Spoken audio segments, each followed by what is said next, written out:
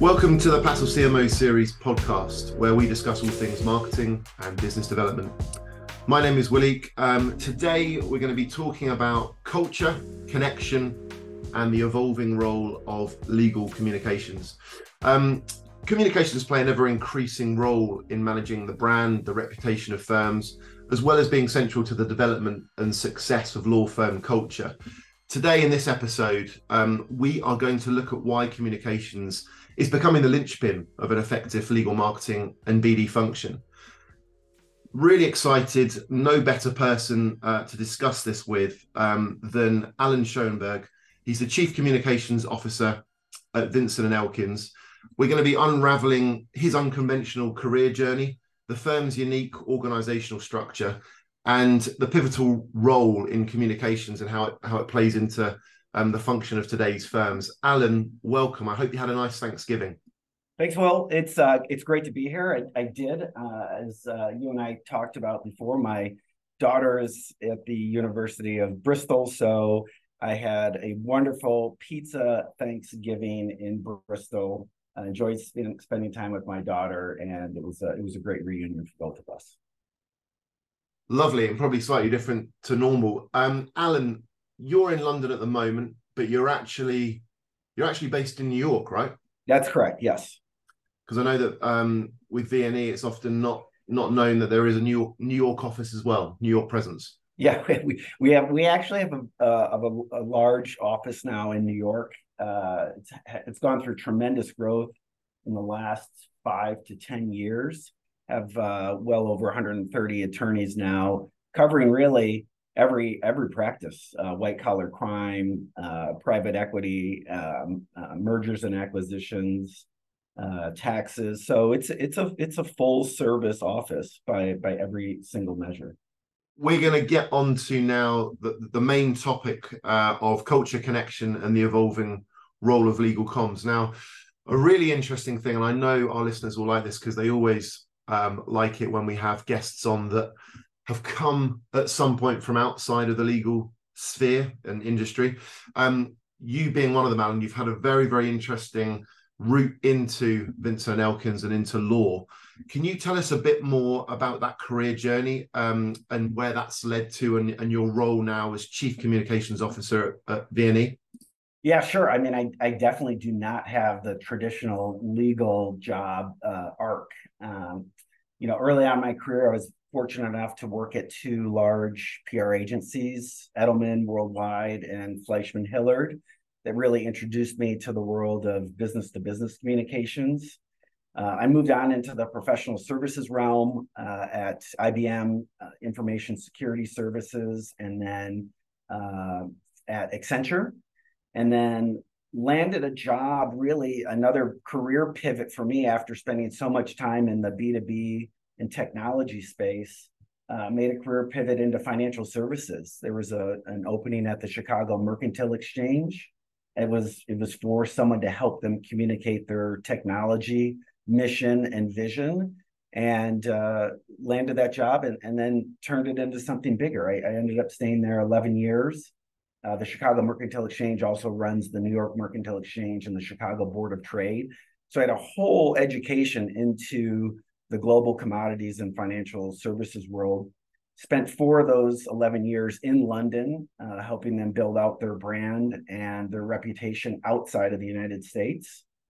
And then moved back to New York for a role at Bloomberg, pushing out all of the messaging and communications around the terminal. And that led me to a job at NASDAQ, where I spent 5 years building out a communications team there, media relations, internal communications, social media. And I got a call from a headhunter who had said, "Hey, I've got this perfect job for you. Your background really fits this organization and this law firm really well." And of course, I think we've all gotten that call from a headhunter. So I decided to take it, and we had a really great conversation about Vinson and Elkins, what they wanted to achieve, where their vision was going, the growth of the firm, and the various practice groups. And he really threaded the needle, to use a cliche, on my experience and working in London, my capital markets experience, my experience in the energy markets. And so I decided to go through the interview process. And after, oh goodness, 6, 7, 8, I lost count out of the number of interviews I had. It really became clear to me that it was a great place, great people, and they wanted to do bigger things. And I was extremely interested in it.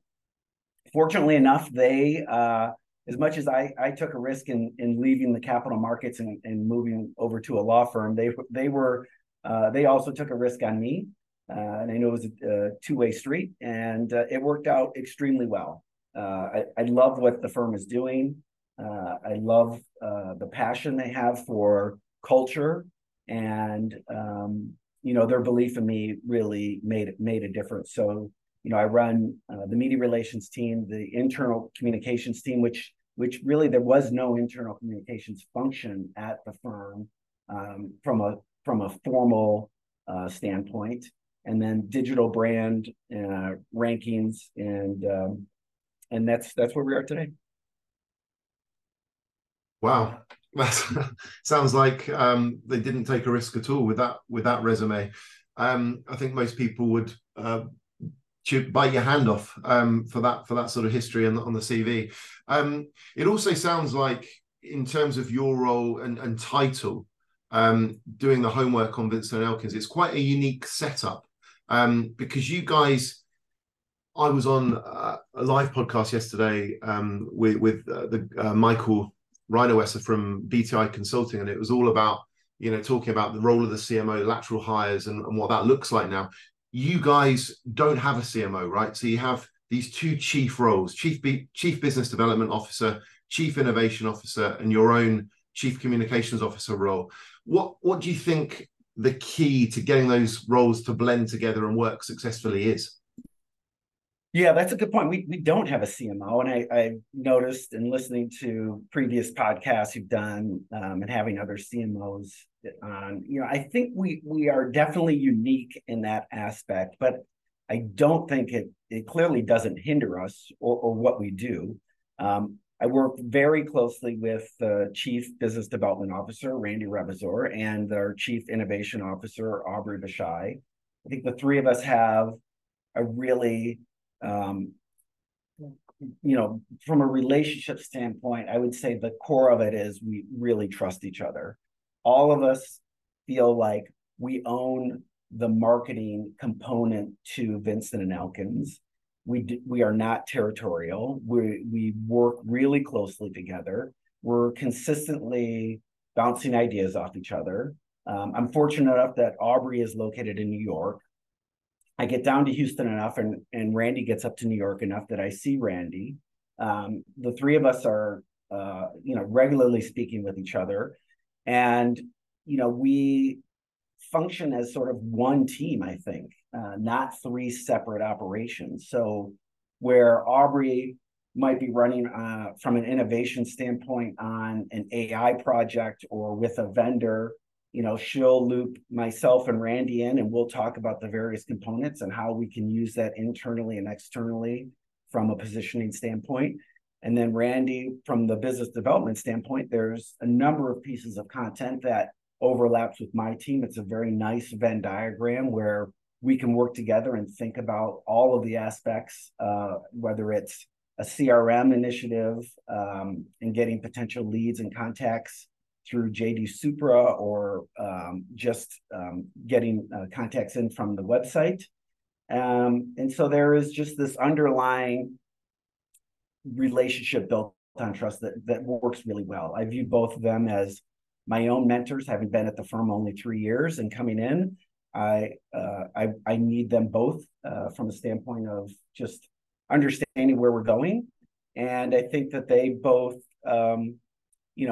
view me with my experience as something that's just very different, and I have a different perspective, and it works really well.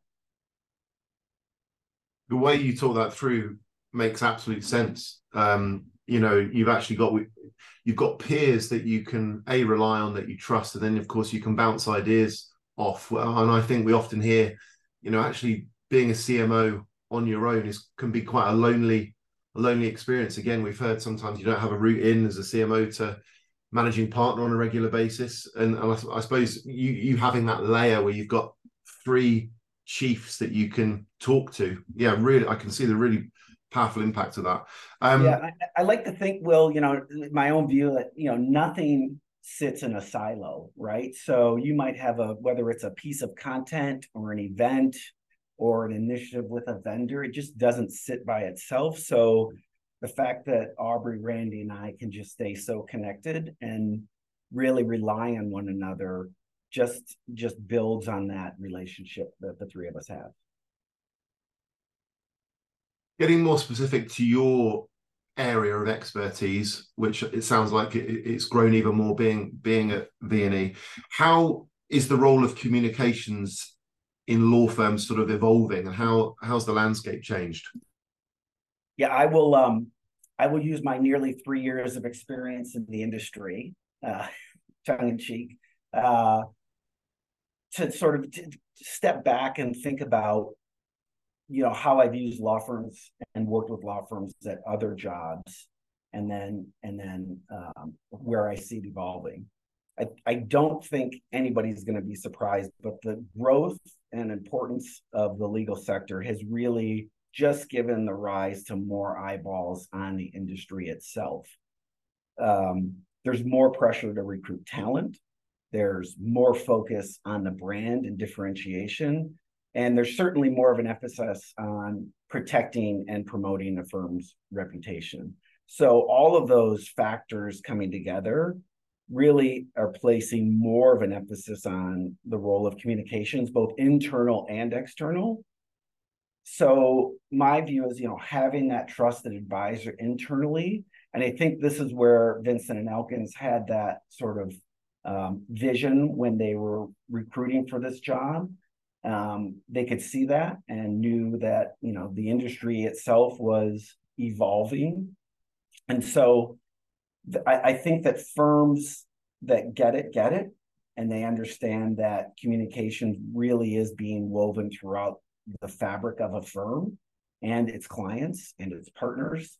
And then I think the other thing that people clearly don't see that, I'm fortunate enough to have an inside view on, for everything you see externally that a law firm is doing, there's probably, 5x as much activity happening internally, whether it's through various meetings, communications, cross-selling efforts.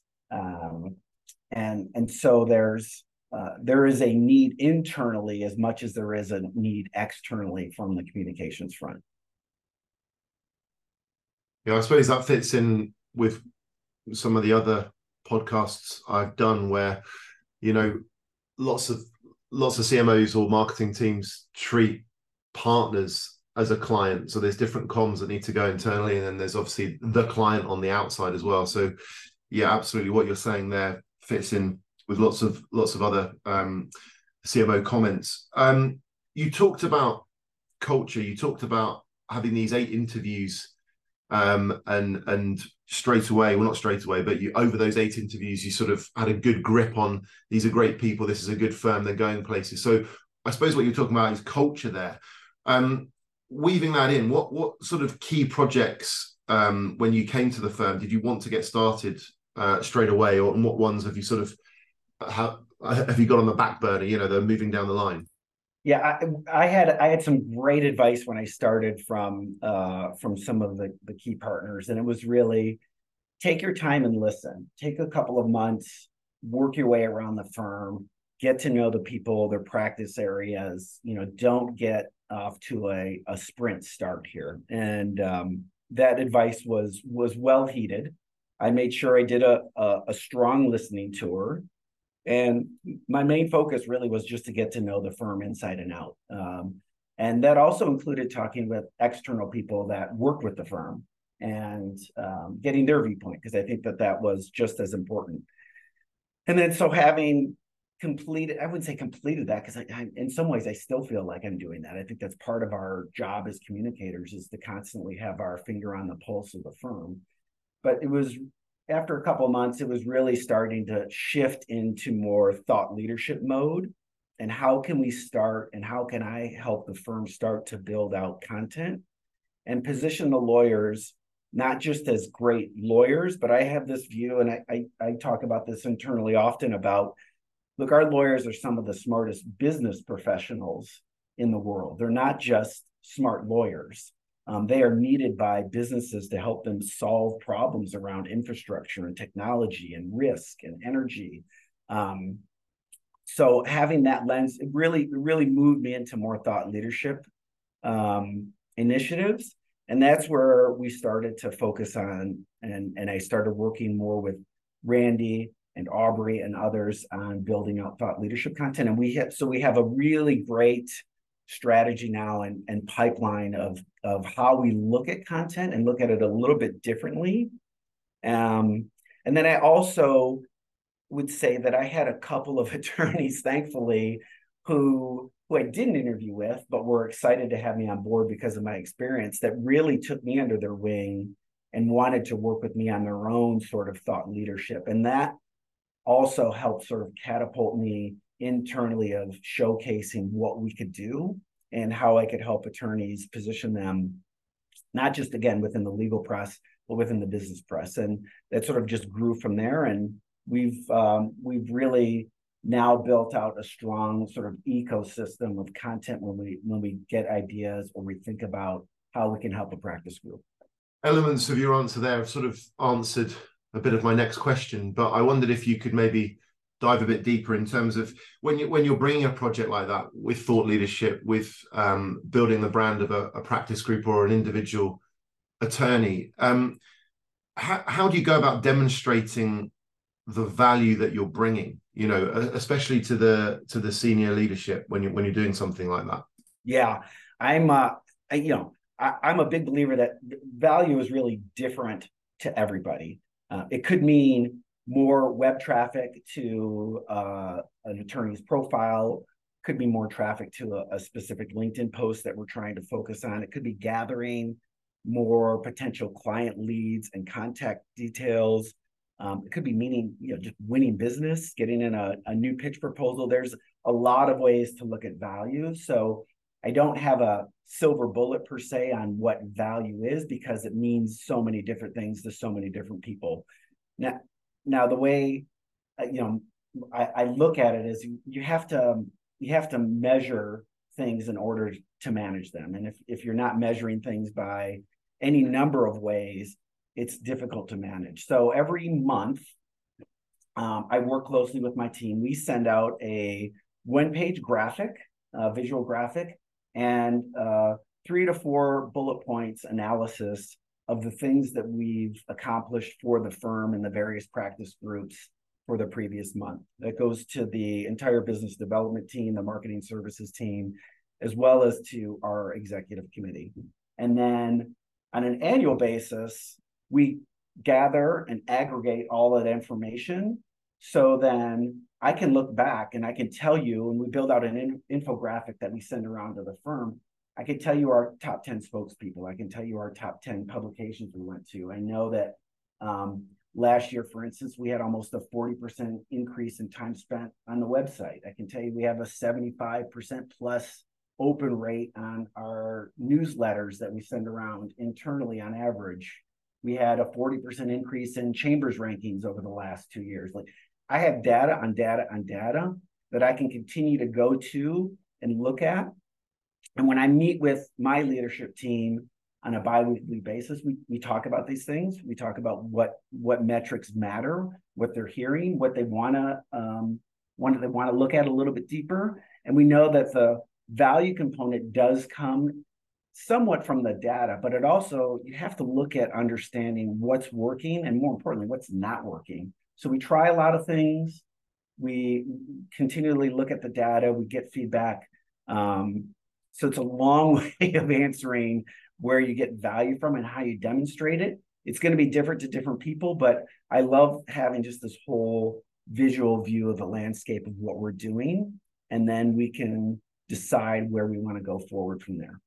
Yeah, it makes absolute sense. You always need the data as well, I suppose, to your point, to back it up with certain partners. We often get, that as feedback that partners need data now. But to your point, some like the anecdotal stuff as well. So I suppose you need a lot in your toolkit to show that value. In terms of achievements, and I imagine you've had quite a few over your career. In your specific role at V&E, what would you pick out as your greatest achievements? It doesn't need to be a single one, but are there any that spring to mind? We have done some really interesting things from, as I mentioned earlier, right, not having a formal internal communications function. That to me is a big achievement, and all of the things we've been able to do in the last couple of years, pushing ourselves on digital content and doing more and more with digital. I think that really is crucial to our future growth as well. But I think the one thing I'm probably most proud of, because it involves so many people, and again, I'll go back to, like, I love seeing people win, is really our focus on and work around culture. I go back to my interviews and how I talked about it was a great cultural fit. I could just sort of tell from the energy and the vibe I had from the discussions. There was always a lot of talk about how culture's great at the firm. And if you go around, and you could probably look at various law firm websites, they all talk about culture. So I really wanted to do more around what this means. What is culture? Why is it different, or why is it so unique at Vinson Elkins? And we did the talent team and HR team did a firm-wide survey of everybody about a year and a half ago. It was the first time we had done it. And there were some great insights that came back from that. A lot of positive things that reinforced what we were doing. So then from there, it was a matter of, okay, let's put fingers to the keyboard. And a number of us started working on, okay, what does all this mean? Where are our pillars for success? What makes us different? What makes us unique? And we worked with the executive committee. And all of this, I would say, this is not an overnight project by any means. So if people are going to tackle culture, I would say buckle up. It's a long process. That's going to take some lengthy conversations. It took us about 8 to 10 months of really asking some hard questions, a lot of wordsmithing. What does this look like? How can we integrate this? Does this sound like us? And we got to a really good point, and we came to a solution. We call it what connects us. And there were 4 key pillars around that, about really committing to client excellence, being comfortable with complexity, succeeding as a team, and caring about the people in the communities where we work. And then we made sure it wasn't just about attorneys. This was for everybody. And that's the other thing I loved about it. It was really an all-encompassing exercise of, what do we want to be as a firm, and how do we want to work together with all colleagues?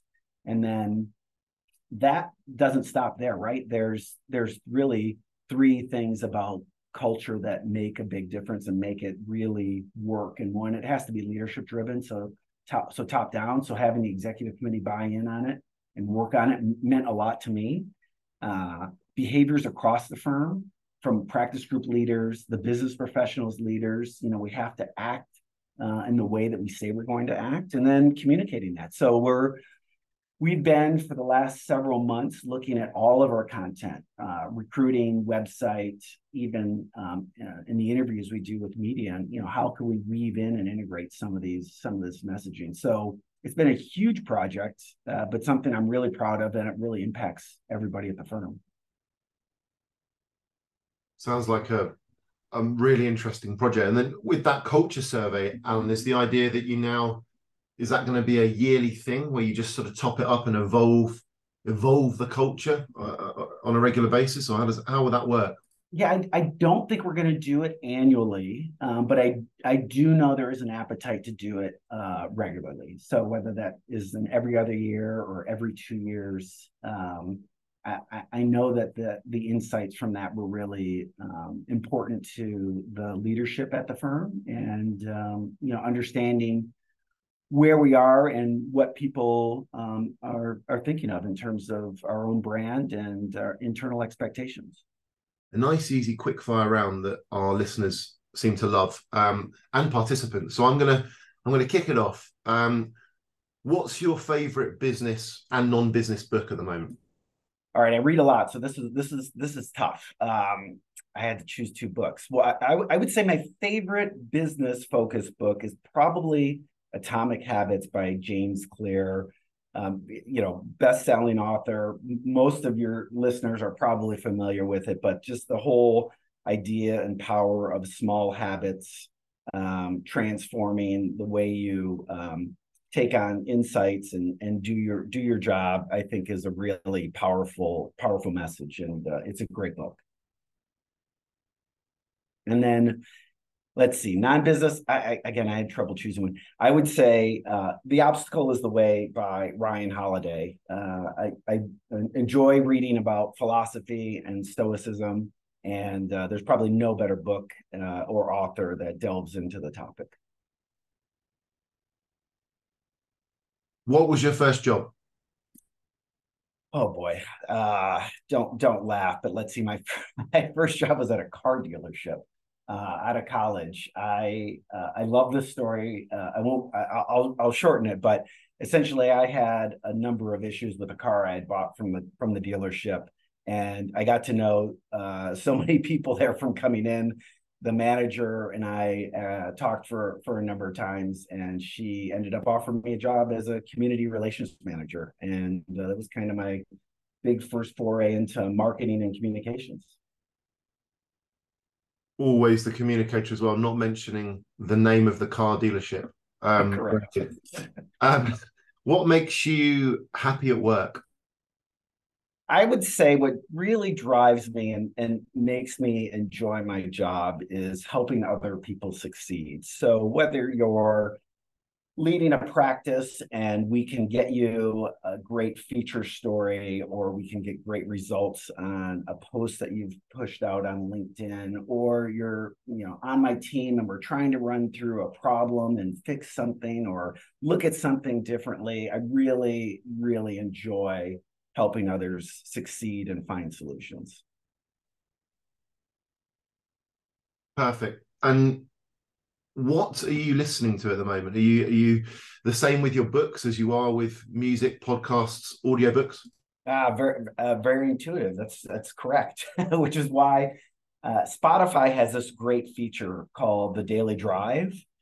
And on my train ride into work and back to my house after work, the Daily Drive serves up regular podcasts and some unique podcasts that I might not have checked out, as well as music I enjoy and maybe music I might enjoy.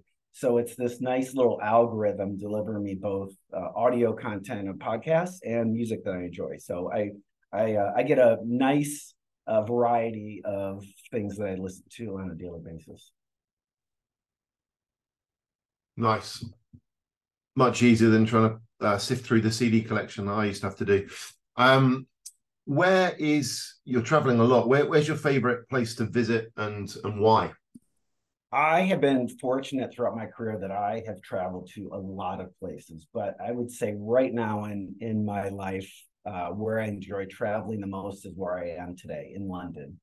Having lived here for 4 years, knowing so many people here, having some great friendships, coming back and being able to navigate the city very easily, and just being able to see people that I enjoy spending time with is really important to me. And as we mentioned earlier, obviously the listeners won't be able to see this, but you brought the sunshine as well, which always makes any city better, Allan. And anytime I could help. Remember, I love helping people succeed, Will. So if it's sunshine that I bring, I love it. Keep bringing it. Okay. It pains me to say, because this has really flown by, which means we've been having a lot of fun. It's the last question. So question I always ask, what is your one piece of advice for communications professionals working within law firms?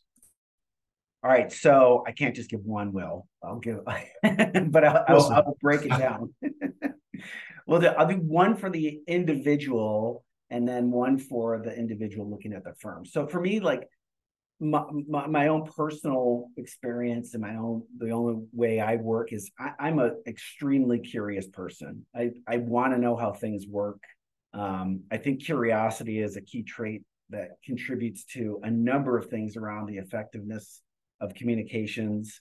And there's no lack of things to be curious about, whether it's a practice group, whether it's artificial intelligence, whether it's the broader economy and how those things are impacting our clients. Like I read and consume a lot of things. I'm just a naturally curious person. I want to ask a lot of questions and understand things. And I'm not afraid to admit what I don't know. So I think curiosity can be really a game changer for someone in communication. You just have to be in order to understand what you need to do. And then I guess from the firm perspective, and what I mean by that is, again, I would go back to the relationship I have with Aubrey and Randy. It's all about connecting the dots. And that's, as a communications profession, we sit at the center of everything that's happening at the firm, internally and externally. So how are you making those connections? Attorney to attorney, practice group to practice group, attorney to reporter, digital content to printed content. Like there's a number of ways that you can make things happen just by sharing information and getting other people involved. That goes a long way to building your own credibility, but also building the brand and reputation of the firm. I knew you wouldn't pick just one thing, but so insightful. Allan, it's been an absolute pleasure having you on. This is going to be a superb episode, and I'm sure our listeners are going to be all over this when we share it to LinkedIn and our channel. So thank you so much for giving your time. Yeah, thank you again, Will. Really appreciate it. Maybe next time I'm in London, we can go for a run. We didn't even mention your running, and looking at your times and how far you run, Allan, there's no way. You can cycle next to me and I'll run next to you. Maybe that's a deal. Thanks again. Thank you.